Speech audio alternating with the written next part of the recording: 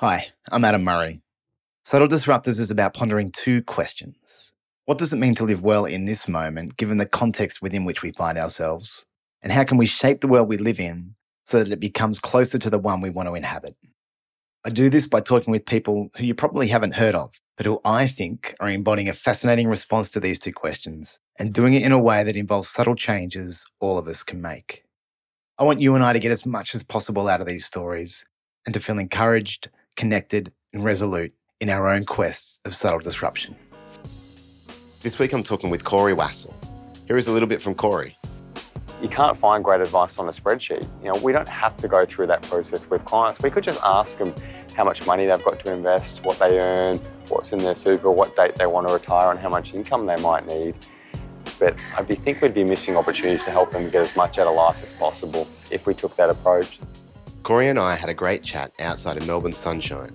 But before I tell you about it, here is a quick word from our sponsor for this week.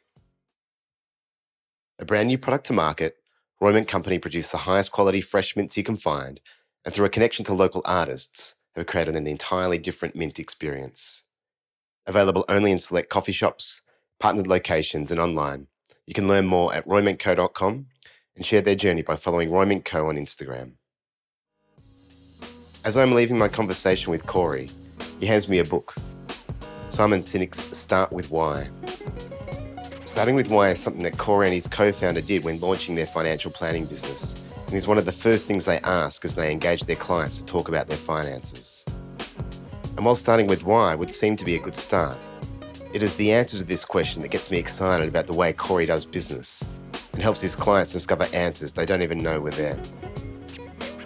Thanks for joining me, and I hope you enjoy listening to Corey Wastle on the subtle disruption of why we plan financially. Well, Corey, do you want to start by talking about where we are and why we're here? Yeah, sure, Adam. Yeah. Thanks for inviting me, mate. We are sitting between the Exhibition Centre and Melbourne's beautiful Yarra River, and we are looking back to the World Trade Centre, but as we like to refer to it, Verse HQ, that's our home. Beautiful, isn't it? It is beautiful. It's a magnificent day. You were saying we went up to your office earlier and we're looking out along the Yarra there towards South Bank and the east of Melbourne, and it is one of the best views of Melbourne down the Yarra River there. And this is pretty good too, we've got parkland here, it's nice and quiet, we're still very close to the city. It's awesome. Yeah. We've got it pretty good, mate. That view out our office is spectacular. I can't help but feel like I probably take it for granted a little bit. Yeah. It's when people walk in that haven't been in there before, the first thing they say is, wow, that view is unbelievable. And you have to just remind yourself, yeah, it is. It is pretty incredible, isn't it? So, no, mate, we're pretty fortunate. We're in a good city, in a good spot, and the weather's beautiful. So there's not much to complain about, Adam. That's nice. Do you come down here much? Is this like a place where you come walking, or not really so much? I do a bit. I try and get out of the office a few times every day. Just go for some short walks, whether it's lunch or just having some morning tea or getting a bit of sun. Been known to do a few laps over the river and down past Crown and back. Sometimes it can be real intensity to being in a startup and the business that we're in. And for me, just getting out of the office and going for a walk and getting a bit of sun and listening to a podcast potentially, mate. Yeah. As I walk, for me, that can just kind of bring me back to a place of a little more, being a little more present and get me back in the right frame of mind. Yeah. So how long's the business been going? How long's Verse been going? Mate, we're coming up to our second anniversary, pardon the fun. My business partner and I, James O'Reilly, we started in January last year, January 2015. So we're almost 2 years in, mate. So it's been a big couple of years. Yeah. And what do you do? What does Verse do? What do we do? Well, we give financial advice, but that's a pretty simple explanation. The reason we started the business was, to jump back a little if I can. Yeah. I got into financial advice about 5-6 years ago, and I went in with some really clear intentions about what I thought advice might look like and what I'd be doing, what my role would be with clients. And that was one where I thought that I'd be sitting down with clients and having some great conversations about, where are you guys at individually, collectively, personally, financially? What are you working towards? What really matters to you? What are you trying to facilitate? What are your goals? People don't use that word, but what are they? And once you know those things about people, building a really personal relationship built around those things and doing what you can in terms of advice or coaching or accountability, leadership, whatever that individual or couple needs to just get rid of the problems that money might cause in their life and do more of the things that they want to do. And that was how I always personally felt about money and financial decision making. And I got into financial planning and I got a bit of a rude shock, I guess, in some ways, where it didn't really deliver any of those things that I was just referring to. So much it was built around product distribution and moving people between a super fund and another super fund and setting up insurance policies and maybe living off commissions and the like, and not really problem solving, not really helping people get more of the things that genuinely matter to them, which I think is fundamentally the reason people seek advice. Yeah. Even if they don't know it, if you're chunked down, they're the reasons, they're the motivations for them. So that was the driver initially behind leaving the banking institution and starting Versemates. We give our own version of advice, which we're proud to say is very personalised. It's goal-orientated, it solves problems, it's purposeful, it's meaningful, it's a lot of fun. And we've removed all of those conflicts and some of the things that can just interfere with the quality of advice and the interests that are being served along the way as well. So it's a brief version, mate. Yeah. How long did you last in that kind of corporate, that institutional setting? I lasted about 3 years. Yeah.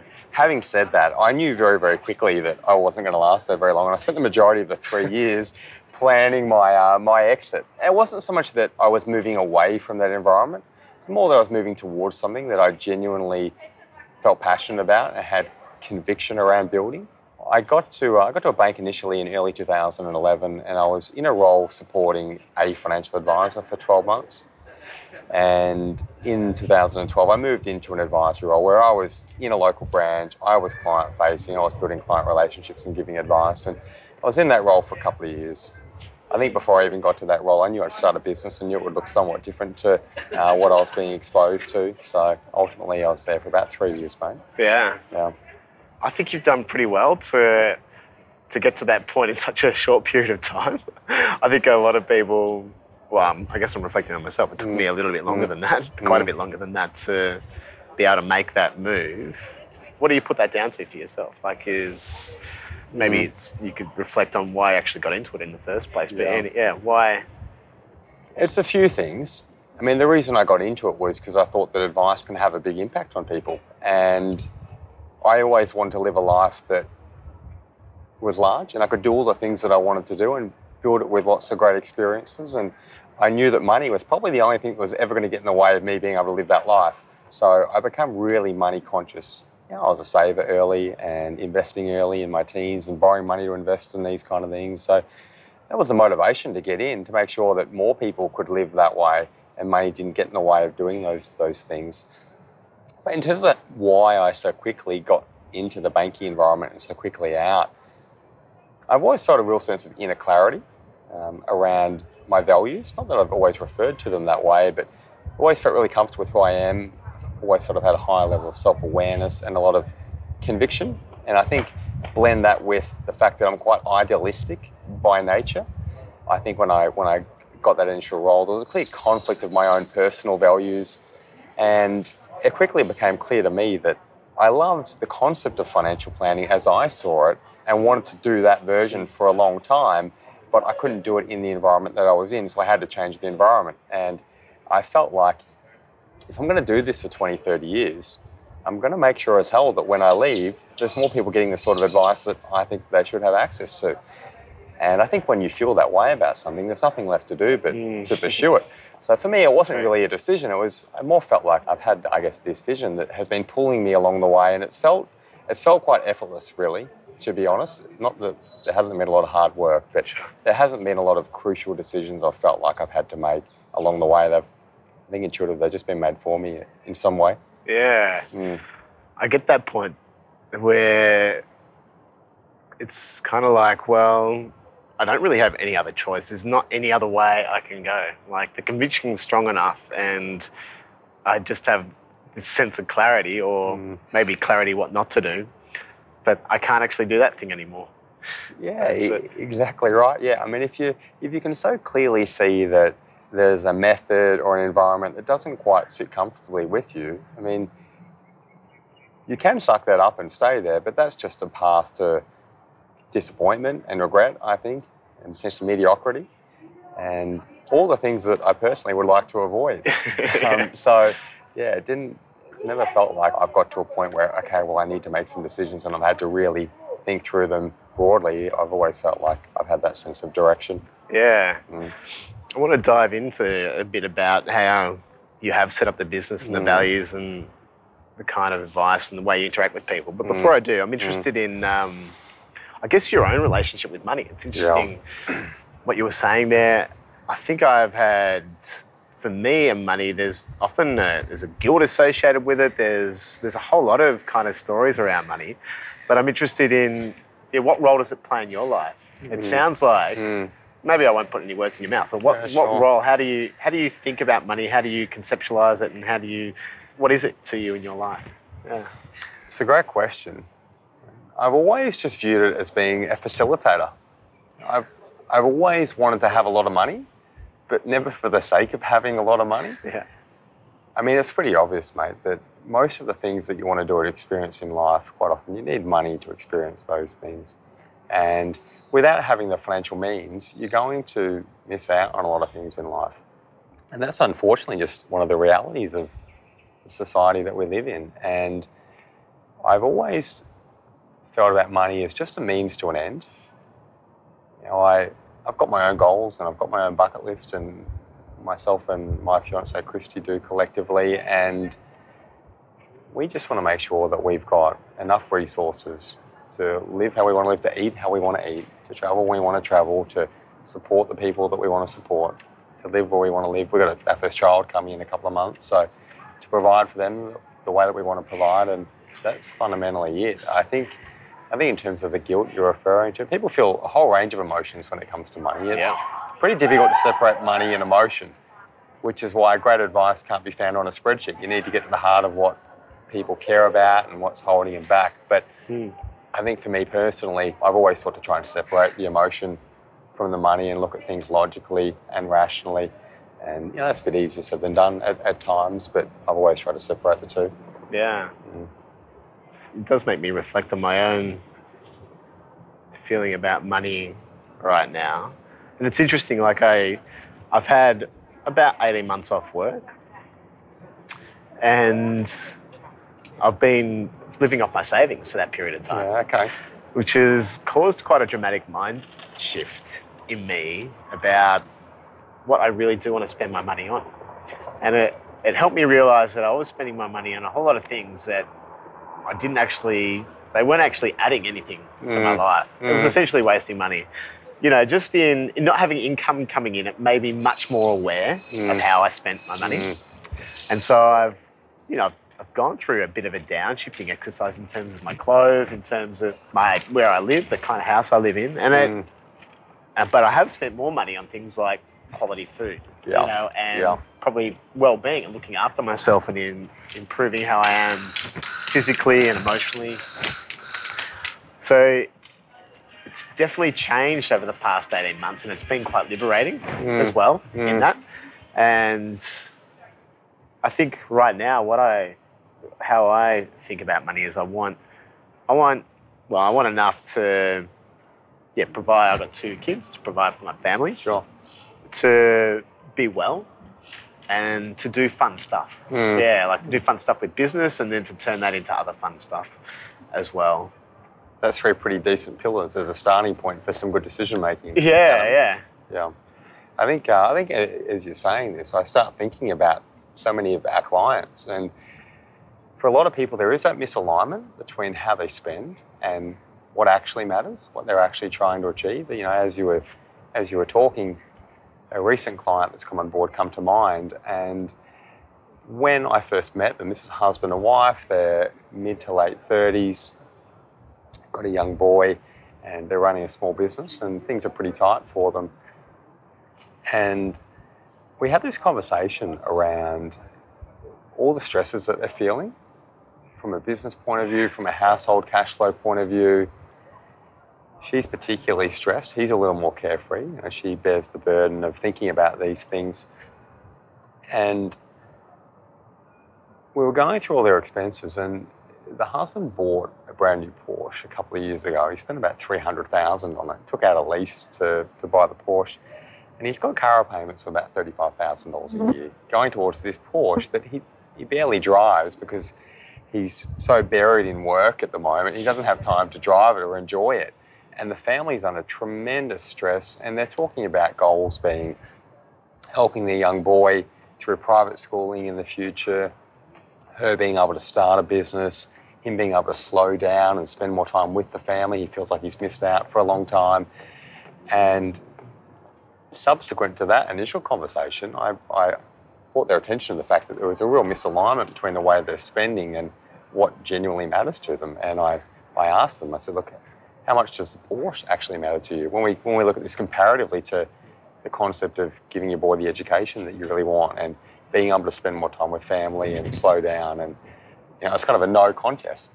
2 weeks later, the Porsche has been sold. Yeah. The loan's been paid out. Their cash flow is about $35,000 a year lighter, and they feel like the weight of the world has come off their shoulders. Yeah. And that was nothing groundbreaking, but that was just helping them join the dots and just identify there's a bit of a misalignment there, heighten their awareness. And I think, as you're kind of alluding to, I think when your awareness goes up, your decision-making improves quite dramatically. So that's part of what we do, yeah. That's interesting. Do you find that a lot, that people have a misalignment with their values and the way they spend? And do you find yourself in that kind of role, helping them connect those dots? I wouldn't say it's everyone. Horses for courses. I do think generally there is a misalignment. And I think quite often the misalignment also can come from just quite not understanding context, not being able to join the dots between the resources they've got and what they're trying to achieve. In this case, they'd misunderstood what they were trying to achieve and what was important. But I think even for the people that are a little clear on what they actually want, whether they get into shares or property or start a business or invest here or there or put money in super or not in super, I think quite often that joining the dots between the decisions they make and what they're trying to achieve, we're always doing that dot joining for people in terms of strategy and advice. So there's always elements of it for sure. Yeah. Did you expect that going into this? Or is that, just a byproduct? No, I did. As you say that, before I got into financial planning, I put together a business plan for going and talking at high schools to teens about basically financial literacy and making better decisions with money, but just fundamental stuff. And not framed around this is what a share is and this is how you do a budget. Naturally be talking about some of those things, but more so about giving context and making sure that people understand the implications of their decisions. If you're 18 and you go out and take out a $30,000 personal loan to buy a Holden Ute at 16%, understand how that's going to set you back over the next 5 to 10 years. And I think people don't understand the impact of their decisions. And for me, initially, even before I got into advice, this was a business concept that I had, and that was driven by helping people have more context when it comes to those decisions. Because I think when you have context and you've got clarity, it's quite empowering. It just naturally just creates some good filters for good decision making. Yeah. And it's not just money, it's everything. If you wanted to lose 5 kilos before Christmas, when you go to the food court for lunch with all your girlfriends in the afternoon, you've got better filters around what you should eat and what you shouldn't eat. Yeah. If they're all going to get a pizza and they say, hey, Sophie, let's get a pizza, you might think, well, actually, I want to lose 5 kilos before Christmas. Pizza will move me away from that goal. I might get sushi, or I might get a salad. So money is just one example of where those filters are valuable. Yeah, interesting about high school. Like that, I think in one of the other podcasts that I had, someone suggested that, that's the stuff kids need to learn. Like so many mistakes are made, straight after school, maybe getting a credit card and getting a really high interest rate on the credit card or taking out a personal loan like you're talking about there. Or, even just about, I guess, I don't know, leases and maybe buying a house, just that really basic financial literacy of how to save, those kind of things, such important things, but kind of skipped completely in the high school curriculum. Yeah, I've had these conversations before. It's a missing piece, isn't it? It's left up to parents, but parents typically don't have the skills or the knowledge or the appropriate knowledge to pass on. We quite often just pass on poor habits or their own experiences, which may or may not have been successful. But making good decisions with money and understanding the fundamentals, just crucial for navigating life well. If you can't make good financial decisions, life is just going to seem a little more burdensome than it should, I think. Yeah, totally.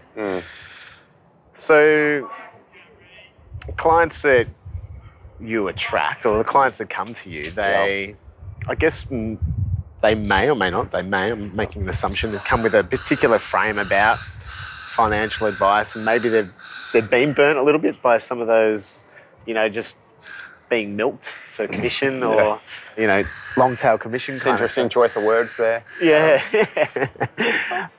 How do you go about it to build, I guess, that trust and transparency with clients? Like, how does what you do differ? How do you go about it in a different way?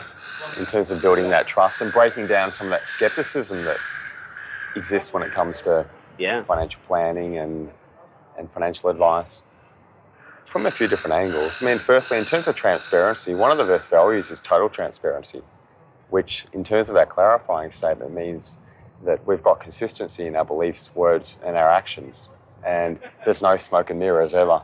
Yeah. And I think financial services has, for too long, operated on smoke and mirrors. I think in terms of the infrastructure around our approach and licensing and pricing, we've removed all of the commissions and the conflicts, and we're not aligned to financial products and the like. So that naturally does some of that work for us in breaking down the skepticism. Yeah. But it doesn't do all of it. It comes down to the people too.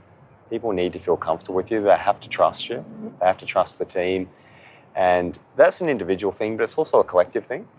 Before we started the business, James and I invested a lot of time in building the right culture so people exhibit the right values consistently. That was the first thing that we did before anything. And prior to starting the business, we also invested hundreds of hours in building an advice process that was repeatable and scalable.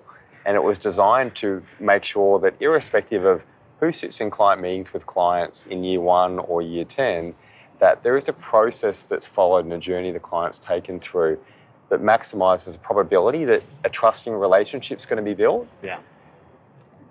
And parts of that mean that in our initial meeting, we're not in advisory mode, we're not selling our service, we're not talking about fees or trying to add value. We just ask a lot of good questions. We listen really well. When we ask one good question, we try and follow up with another good question to get as much clarity as we need on the client and help them get clarity too, mind you. And we want them to leave that initial meeting just despite the fact that we haven't even spoke about how we can help, just feeling like, geez, these people really understand us. They understand us maybe better than our best friend understands us. And they walk out of that first meeting feeling great about things. And when they come in for the second meeting, that's where we start to put more of our advisory hat on and we'll step in and say, okay, well, you shared so much last time. If this is where you're at and this is what you're working towards and these are the things getting in the way, and this is what's really important here, these are the sort of things we think you need to be focused on. You do more of this or less of this, or these are some of the strategies that we think we need to be looking at, or the priorities if we're working together. And I don't feel that we've ever lost a client based on trust, ever. And we've got trusting people. We really do. We've got people that are genuine, that genuinely care, that are professional. But we've built that process, which really does mean that irrespective of how the advisor's feeling on the day, or the team's feeling, or the mood the clients come in, or the level of skepticism they've brought with them, or maybe haven't brought with them, hopefully, that's broken down. And they get to the point where they're open-minded and willing to hear what we've got to say. Yeah. Just listening to your process there, it's made me reflect that you're cutting to the core of people when you start talking about money. Like people start to talk about their biggest fears, their biggest hopes. It can be, I guess, in a certain part of their life, not in their whole life, but in a certain part, people are quite vulnerable in that situation with you. They're opening up in quite a vulnerable way. That it's quite a responsibility, I suppose, for yourself in that situation too. Yeah, it is.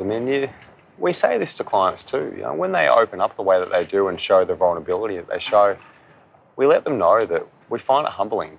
We really do. And we make sure that they know that. Yeah. And we know that people don't have these money conversations all the time. People aren't out there talking with their friends about money. It's a pretty taboo topic, and there's so much emotion wrapped up in money. There's pride at stake. There's all kind of things at stake. And when clients go through our process and they work with us at Verse, they really have to have that sense of vulnerability and lay those things on the table. And the more they open up to us, just the better we can be at helping them and resolving the problems that they've got if they're problems. And as I said earlier, you can't find great advice on a spreadsheet. We don't have to go through that process with clients. We could just ask them how much money they've got to invest, what they earn, what's in their super, what date they want to retire, and how much income they might need. But I think we'd be missing opportunities to help them get as much out of life as possible if we took that approach. So, yeah, there is a real level of vulnerability to it, mate, and it's a big responsibility. I was talking with Monique, one of our teammates who you met earlier, just the other day, about a client that came on board that had been having, as a couple, been having some problems just learning to save and just laying a financial foundation for about a decade. They hadn't been able to build good habits, perpetually being held back, building credit card debt, and the prompt for them was the fact that they want to start a family. They've started trying for a family, and before you know it, they're going to be pregnant and probably have a child to look after. And there's this real sense of urgency they feel about getting their stuff together financially so they can get rid of their credit card debt, start saving, work towards buying a first home. And I mean, these advice needs are pretty simple, but I spoke to Monique about the fact that this is a real responsibility, Monique. We've got these people that have got these unresolved problems for a decade, and they want to start a family, and they're charging us with the responsibility of helping resolve these problems so that they can look after a child in a year or two. It's a big deal. So I think it's part of the reason why we find it really enjoyable too. Yeah, totally. And you don't see any trends generationally or perhaps just in terms of the era that we're living in now compared to maybe, a few years ago, but is there a shift in the way people think about money or the issues that they're coming to you with about their finances? So are you noticing anything emerging? Good question. I mean, in terms of consumer needs, I don't think so. Clients just want the things they want. They just want the things they want out of life. For some people, they want less stress. For some people, they want peace of mind. For some, they want their forever home. For some, they want a tennis court.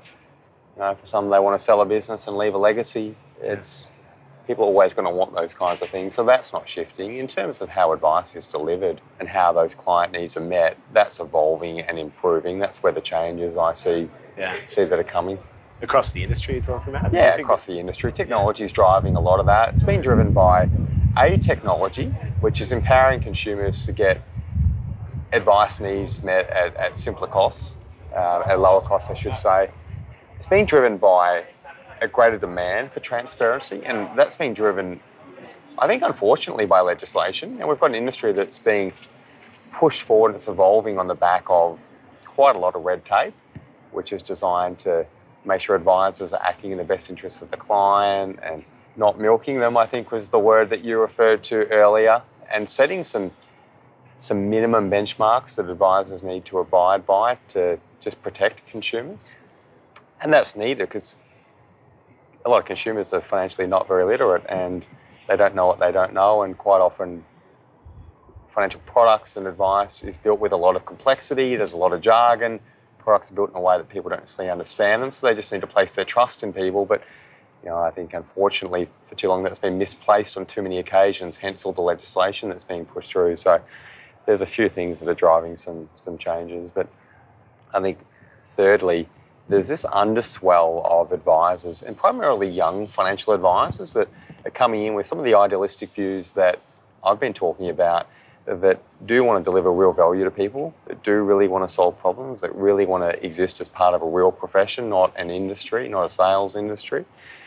And I think when you put all these things into a melting pot and give it some time, it's an industry that will evolve, and it will evolve quite quickly. I think if we fast forward 10 years, it will look substantially different, and I think there'll be a lot more consumers that won't carry that same level of skepticism, and we'll just be going to see advisors knowing that they're going to be well looked after, they're getting professional advice, they're getting advice that's focused on the things that actually matter to them. That'll become the norm rather than the exception. So that's a time in which I would very much look forward to. Yeah.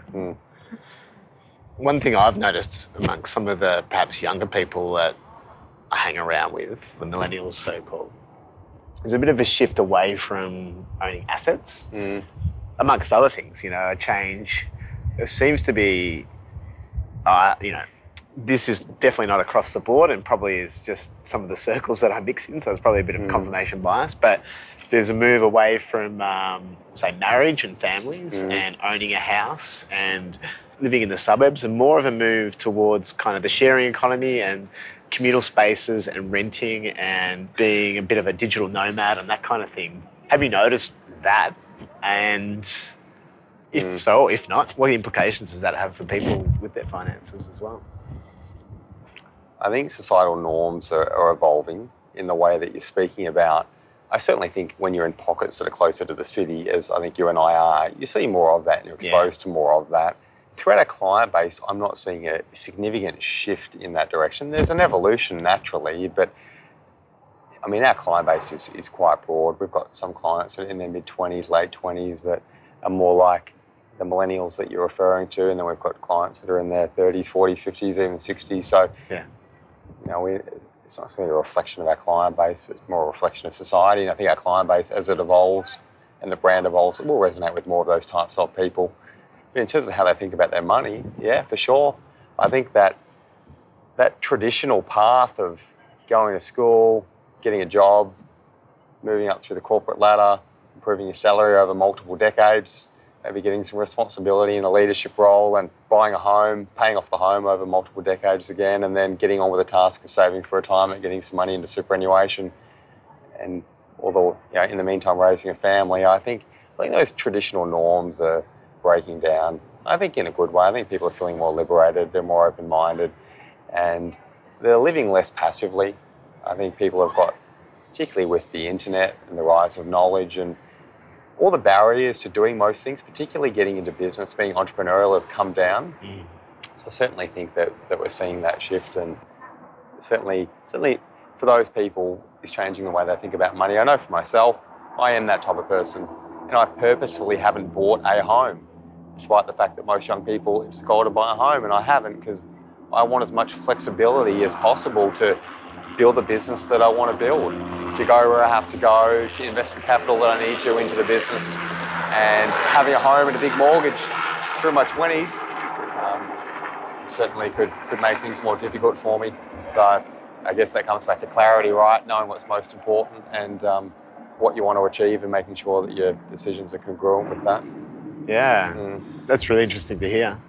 I suppose default thinking is still to find a way to buy a house. That's probably, in generalising, a lot of Australians would have that as something they feel like they should do at some point in their life.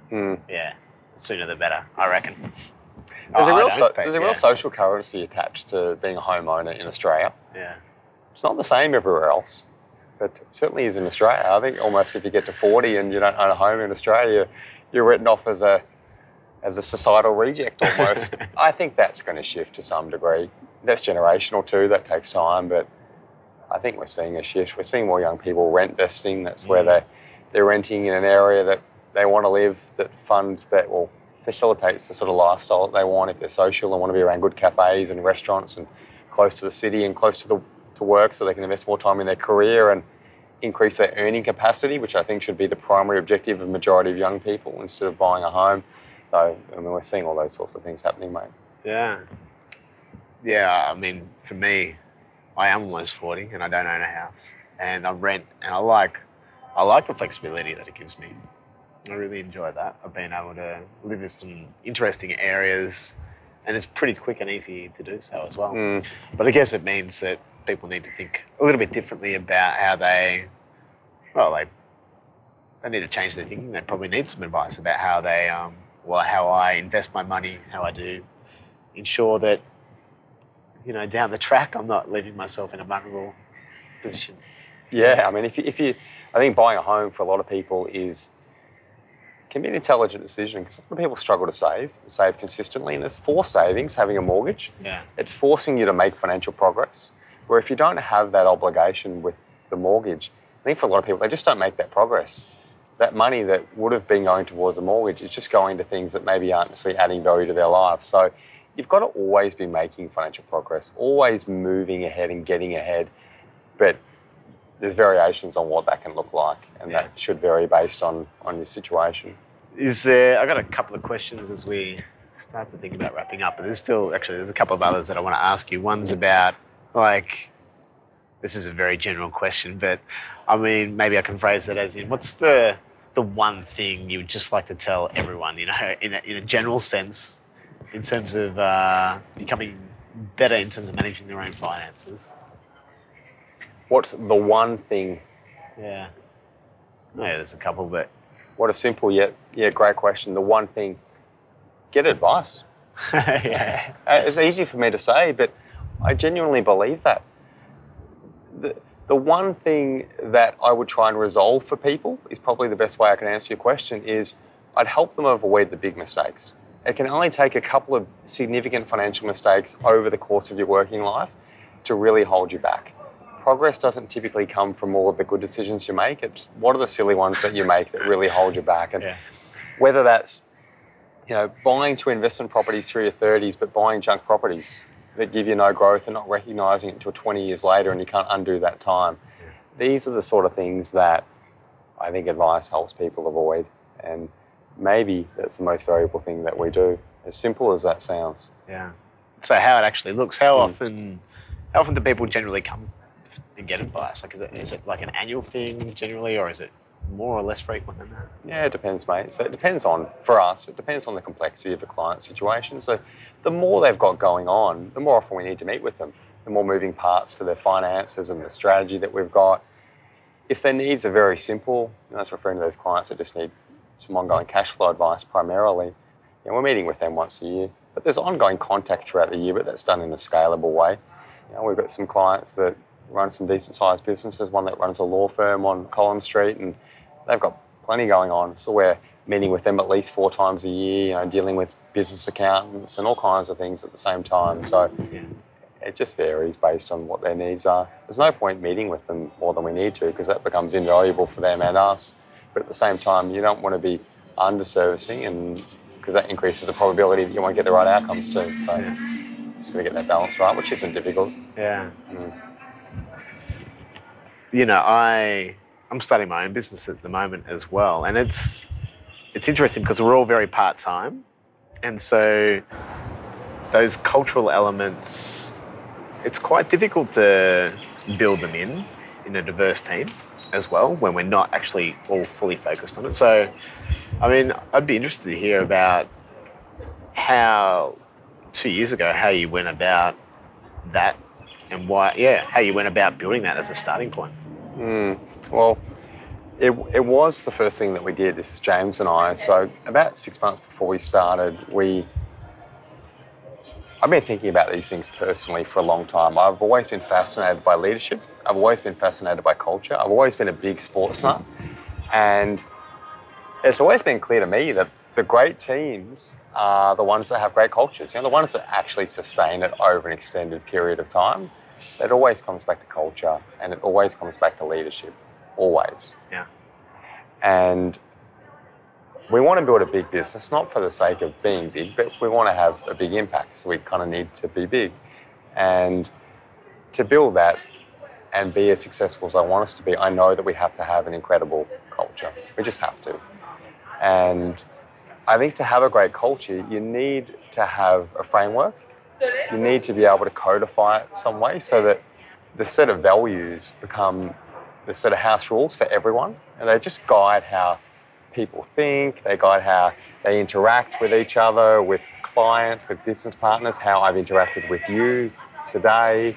They hold people accountable, they're committable, and they're also aspirational as well. They set a benchmark that you want to aspire to at the same time without them being unattainable. And I think that when you get culture right in a sporting team or in a business, everything else just starts to fall into place. Like if you've got a great culture that creates the conditions where people get the best out of themselves, they're inspired, they're motivated, they want to do their best work, they're passionate, they come up with ideas, they'll take risks, they'll challenge the things they don't agree with, but in a respectful and productive way. They want to grow and learn and improve. When you have an environment where all of those things happen, you can't but help build something great. You can't help but deliver real value to people. So that has always been our focus. And we said before we started that culture would always be our number one priority. You've always got financial constraints and realities and opportunities that you could take, or milking that you could possibly do, as you were referring to earlier. But we don't want to compromise on what we stand for and what we believe, and that's our values. And what we have created in a really short period of time is an environment that I'm super proud of. James is super proud of. We've got an environment that, for the couple of teammates that we've brought on board, I think it's changed their life. They're thinking in a different paradigm. They're chasing goals and have a sense of ambition that they didn't otherwise have. And we brought motivated people in and inspired them is probably the best way to describe it. And the values that we've got are filtering through, as they should, into the client experience, into how we market and how we brand. They're just embedded through everything. Like, they are everything. And I think when we think long term about financial advice changing and the need for our business to evolve into the future, our one competitive advantage, and I think the only sustainable competitive advantage you can have in business, is culture. That environment that creates the conditions where you just get the best out of people. And that's why we had such a focus on it, and that's why we initially had 7 values before we started. And at our first annual Verse retreat, we reviewed the values and we left with 8. And we just had our second annual Verse retreat and we left with 8 again. So our values are pretty solid, but they have just become that framework. And it means that as a leader, when you're giving feedback to people and you're helping people improve, nothing's ever personal. It depersonalises feedback, which I think is also really important. Yeah. How have you gone about codifying those things, or maybe not? How have you gone about ensuring that everybody embodies those values and that culture? It happens in a number of ways. It's a daily task. As one of the leaders, you need to set the standard and you need to personally be accountable to delivering and living the values all the time. If you don't do that, you can't hold others accountable. It's embedded through the way our meetings are conducted. It really is. It's embedded through the meetings that we have collectively as a team. It's embedded through the recruitment process. Like, our first interview with candidates is a cultural interview. And every single question is a question that's designed to help us understand how well they might resonate with a particular value or not. We don't tell them that when they walk in, but we're even thinking about it at that point. Yeah. We're just trying to find the people that have the highest level of resonance with what we're trying to build and are most likely into the culture that we're building. All of the performance reviews with teammates, we call them teammates, not staff, they're all built around the values. How well they're being lived, how well they're not being lived, where the areas of improvement are, recognition, rewards, termination, like, everything's values based. So yeah, it's a pretty strong sense of alignment, and it's something that perpetually you're always doing. You need to embed it into as many things as you can, and the more that you immerse it into your daily activities and your daily thinking, the more effective the culture becomes too. And what is there rituals and artifacts that you have that enable you, that are your cultural rituals and artifacts? Yeah, there are some. We've got a culture library. So one of our values is pursue growth and learning. Yeah. So we've got a library which is full of all the books that have helped change our lives, basically, and improve our level of thinking and help us build the business and build the culture. We've got a wow file on every client, which I think many advisors have. This is where one of our values is deliver remarkable, and we want to wow clients in ways that they would never imagine, surprise and delight them. And every time we have a client meeting, if they say something in that client meeting that potentially could be ammo for us to surprise or delight them in the future or wow them, when we walk out of that meeting, that gets put into the wow file. It's on our CRM. So an example is that we had some clients recently that bought their first home, And they had said in a previous meeting, they're both foodies, that they'd never done a degustation. And they were both kind of laughing, saying, I'd love to do a degustation, that'd be brilliant. And we just made a mental note, we put it in the WOW file. They bought their first home 6 months later.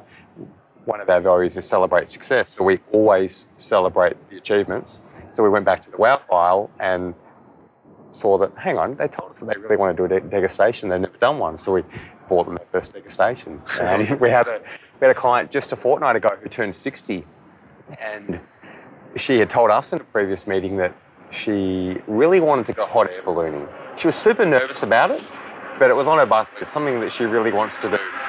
Again, that went into the WOW file, and she turned 60. We said, well, it's a big birthday, we really got to celebrate this one. And what can we do that's really personable and might surprise and delight the client? And we bought her some hot air balloon tickets. And, they're the kind of things, even simple things like start with why is one of our values. We're a big advocate of Simon Sinek's work, I'd imagine you're probably familiar with. Yeah. And we order his book by the box load. We give out one every second week to business partners or clients that are going to resonate, or other people in our life. There's all kinds of things. It really is littered through everything. Yeah. It's a lot of fun, mate. It really has created an incredible environment that, as you start adding more people to it, quite often with culture, when you add more people, it detracts from the culture. Mm-hmm. With ours, we find that when we add more people, it just enhances the culture. Yeah. Which is pretty exciting when we think about what the future looks like. Yeah, it is. It sounds like you got a pretty interesting relationship with your clients as well. Like what are you noticing about them? What sort of feedback are they giving you? Like what? Yeah. What are your clients? What's their experience like from your perception? I normally don't want to talk for our clients, but I'm going to. I think our clients love us. Yeah. They love the experience. They love how close the relationship is.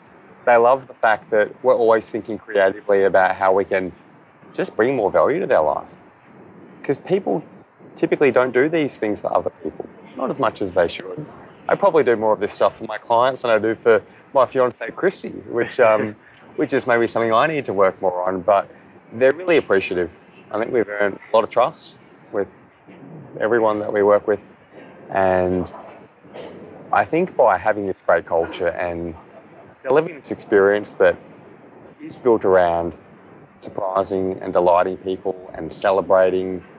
Remarkable is a word we talk about a lot. And I think if we want the vast majority of people to get financial advice so they can get more out of their life, we need more people talking about financial advice, but we're really mindful that people don't talk about money and they don't talk about salary sacrifice arrangements and they don't talk about investment returns, but they do talk about experiences and stories and the things that surprise them, the unexpected stuff.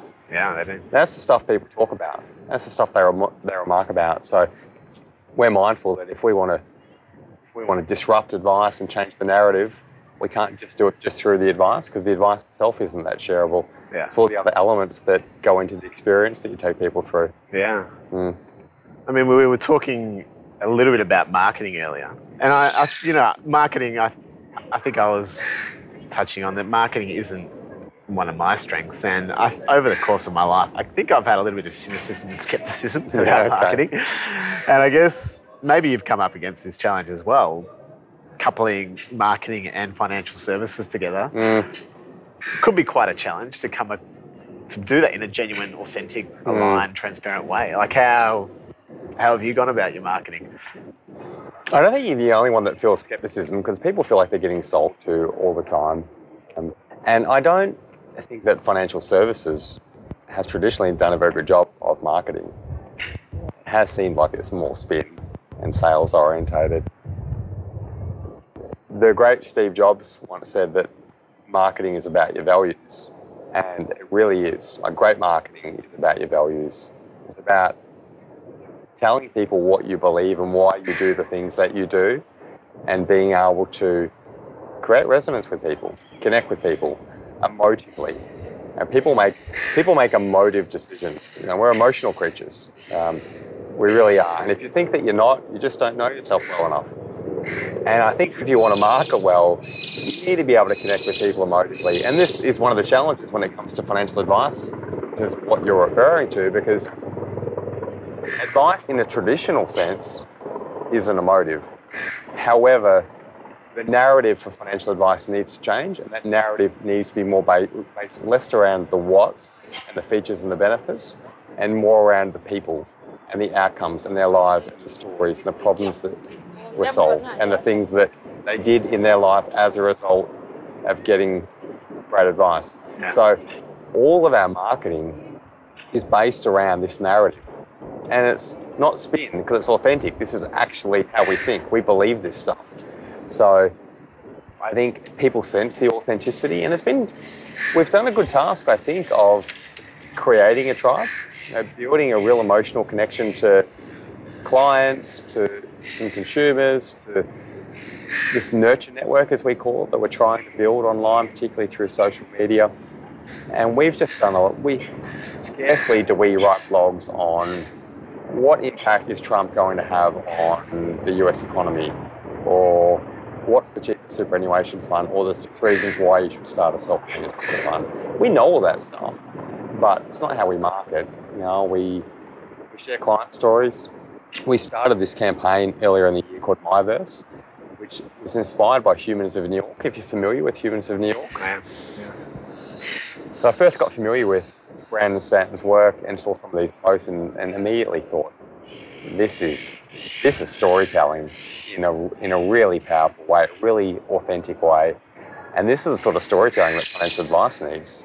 And given the level of trust that we've got and the depth that we go to, we can pull this off. So we started putting together these, what we call My Verse posts, which are short, 200, 250 word stories in the words of the client, verbatim. So there's a recorded conversation, and then from that recorded conversation, their stories put together. And it can take any slant. It could be on something they've achieved, something they're working towards, hardship that they've been through, something they're passionate about.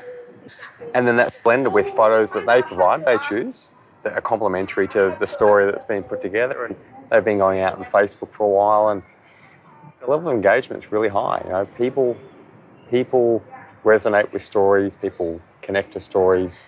People, I think, want to feel things, and that's how they make their decisions. Yeah. And I think if you want to get good at marketing, and we're learning, we haven't perfected this, mind you, we've got a long way to go, but I think from a philosophical point of view, I think we're thinking along the right kind of lines. Yeah. Mm. What you're talking about there, it's just obvious that you're building for the long term as well with those things. So it's a long game. Yeah. We've taken no shortcuts, not with anything. Marketing is just one example. Everything's long game. I just know that if you do the right things well, consistently over a long period of time, the right outcomes for clients, for the business, for your own financial life, they're just a consequence of doing those things well, consistently over a long period. So, yeah, it's all been long game. Our marketing's long game. We're not throwing videos onto Facebook saying, here's our number, give us a call. We're doing a 50% discount in August. And we're trying to build a network of people that think that at the right time for them, we might be a good fit. Yeah. And we will work over time to build a relationship, to maybe educate them, add a bit of value. And at the right time, we ran a couple of workshops recently called Fight Night, which we sold out. They got some of these people that had been following online into the workshop, and they had a good night, and they've then become clients. So it's a long process, but I think marketing these days is less about just interrupting people with a television ad and selling them something, and more about connecting with them in a way that adds value to them over an extended period of time. And when it's the right thing for the consumer, they'll buy from you. Seth Godin's had a pretty big impact on our thinking around marketing, mission marketing, he calls it.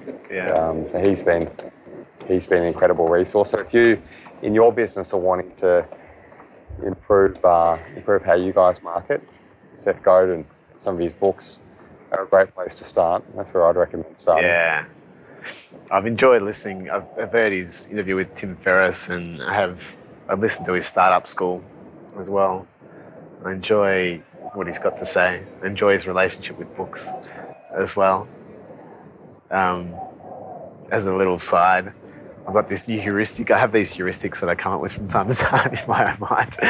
And my recent one is, if something's advertised on TV, that's a pretty good indication that I should never buy it. That's just a blanket rule that you've got. It's a rule of thumb. Sure. You know, I'm sure there's exceptions to that, but that's, I think for where I am in life right now, that's, I reckon there's that. I'm pretty safe with that one. Yeah, on a whole, I think that would serve you quite well. Yeah.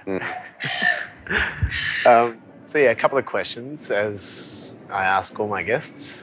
The first one's about, so this podcast is called Subtle Disruptors. It's about the under the radar things that people are doing. You're doing that through finance and financial advice at the moment. Is there something that an idea that you play with in the back of your mind, or an area that you think, gosh, I'd love to see that disrupted one day. I'd love to be part of that, or just see somebody else really take that by the horns and do something cool with that. That's ripe for some subtle disruption. Is there anything that comes to mind? In the industry other than my own? Correct. Yeah, for sure. Well, thinking about financial services, most of it. So I think that real estate is ripe for disruption. Yeah. I think the barriers to entry and the level of professionalism with real estate agents is pretty low. I think they make plenty of coin relative to the sort of value they deliver to consumers. So I think that's an industry that's crying out for disruption and crying out for transparency. And it's going to come. It's going to come in the form of technology very quickly. So that's one. But I think even just more generally, I think about accountants, I think about lawyers, I think about professionals generally. I think professional services needs to be disrupted. It needs to get rid of the professional mask. It needs to be more human. It needs to be more relatable. It needs to be simplified. It needs more transparency. It needs to solve more problems for people. Maybe even people have more fun too along the way. So there's a couple of industries that I think should be disrupted, and hopefully the future part of those disruptions too. Yeah. I mean, yeah. Should we acknowledge the fact that we've got a helicopter up ahead right now? We should. I think there was one earlier as well. There is a couple of helipads in this part of the city. I haven't been fortunate enough to take off from one of those helipads myself. You ever been up in one? No, I haven't, mate. Maybe I'll pop that on my bucket list. Chopper ride. Are you investing in other businesses at the moment, or are there other things that you're just sort of completely focused on Verse? I'm all in at Verse at the moment. We're still in infancy, really. We're not quite 2 years old, so I'm not at that point where I'm starting to put capital into other businesses. But in the future, that's something that I certainly would love to do. But at the moment, I don't have that capacity personally. Yeah. The time, or the capital. Yeah. And with a young one on the way as well, it's going to be in itself a new project. Yeah, it's going to be a big 2017. We're due 20th of Feb. Christy and I, she's a primary school teacher. It's her last day teaching today. Oh, wow. So yeah. She won't be listening today, but she'll listen at some point. So just a shout out to you, honey. Yeah. But it's going to be a big year next year from a family point of view and from a business point of view. So you can't have too many priorities. I heard once that if you've got too many priorities, you've got no priorities. So I just need to stick to just a few for the time being. Yeah, that's a good call. The last question is back about you, actually, and about a small change or a subtle thing that you've done in your own life, or that you do on an ongoing basis that's had an important impact or a big impact in the way you do things and who you are, or that's been an important change in your life that would be interesting for other people to hear about as well. I really tried to become a better listener. It's a simple one, I know, but I never valued listening like I do now. I think when I got into financial planning, and I think this concept of thinking about how do you deliver more value to people, if you can't be a great listener, that gets really, really difficult. And as I've read a lot of books around communication and the like, and there's some simple ones out there like Copy 7 Habits and Dale Carnegie's book and the like, but just becoming more of an active listener, like genuinely being open-minded and listening to what people have to say and not thinking about your response while people are talking and asking great questions, using what they say not as a chance to credibility or tell them what you think and share your own opinion, but to ask another question. And I think that the world would be a much, much better place and relationships would be a lot deeper and more fulfilling not just in work, but also with the people that you love and that you care about, if you work on becoming a better listener. So for me, that's an ongoing pursuit, but certainly something that's adding value to my life for sure. Yeah, that's a great one. I was at a conference called Percolate. I don't know if you know Jason Fox at all, but he's I've actually seen Jason speak at a conference a couple of years ago. He's an interesting character, isn't he? Yeah, he's brilliant. He's brilliant great. mind. I mean, one of the people, there was two people that actually talked about, one guy that talked about listening. I think it's actually the area that he specialises in. And two things stuck with me that he mentioned about listening. One was that people can talk at about 150 words a minute, that our brains can think at about 600 words a minute. And that gap of 450 words is all the extra time that we can use to think about what we are going to say.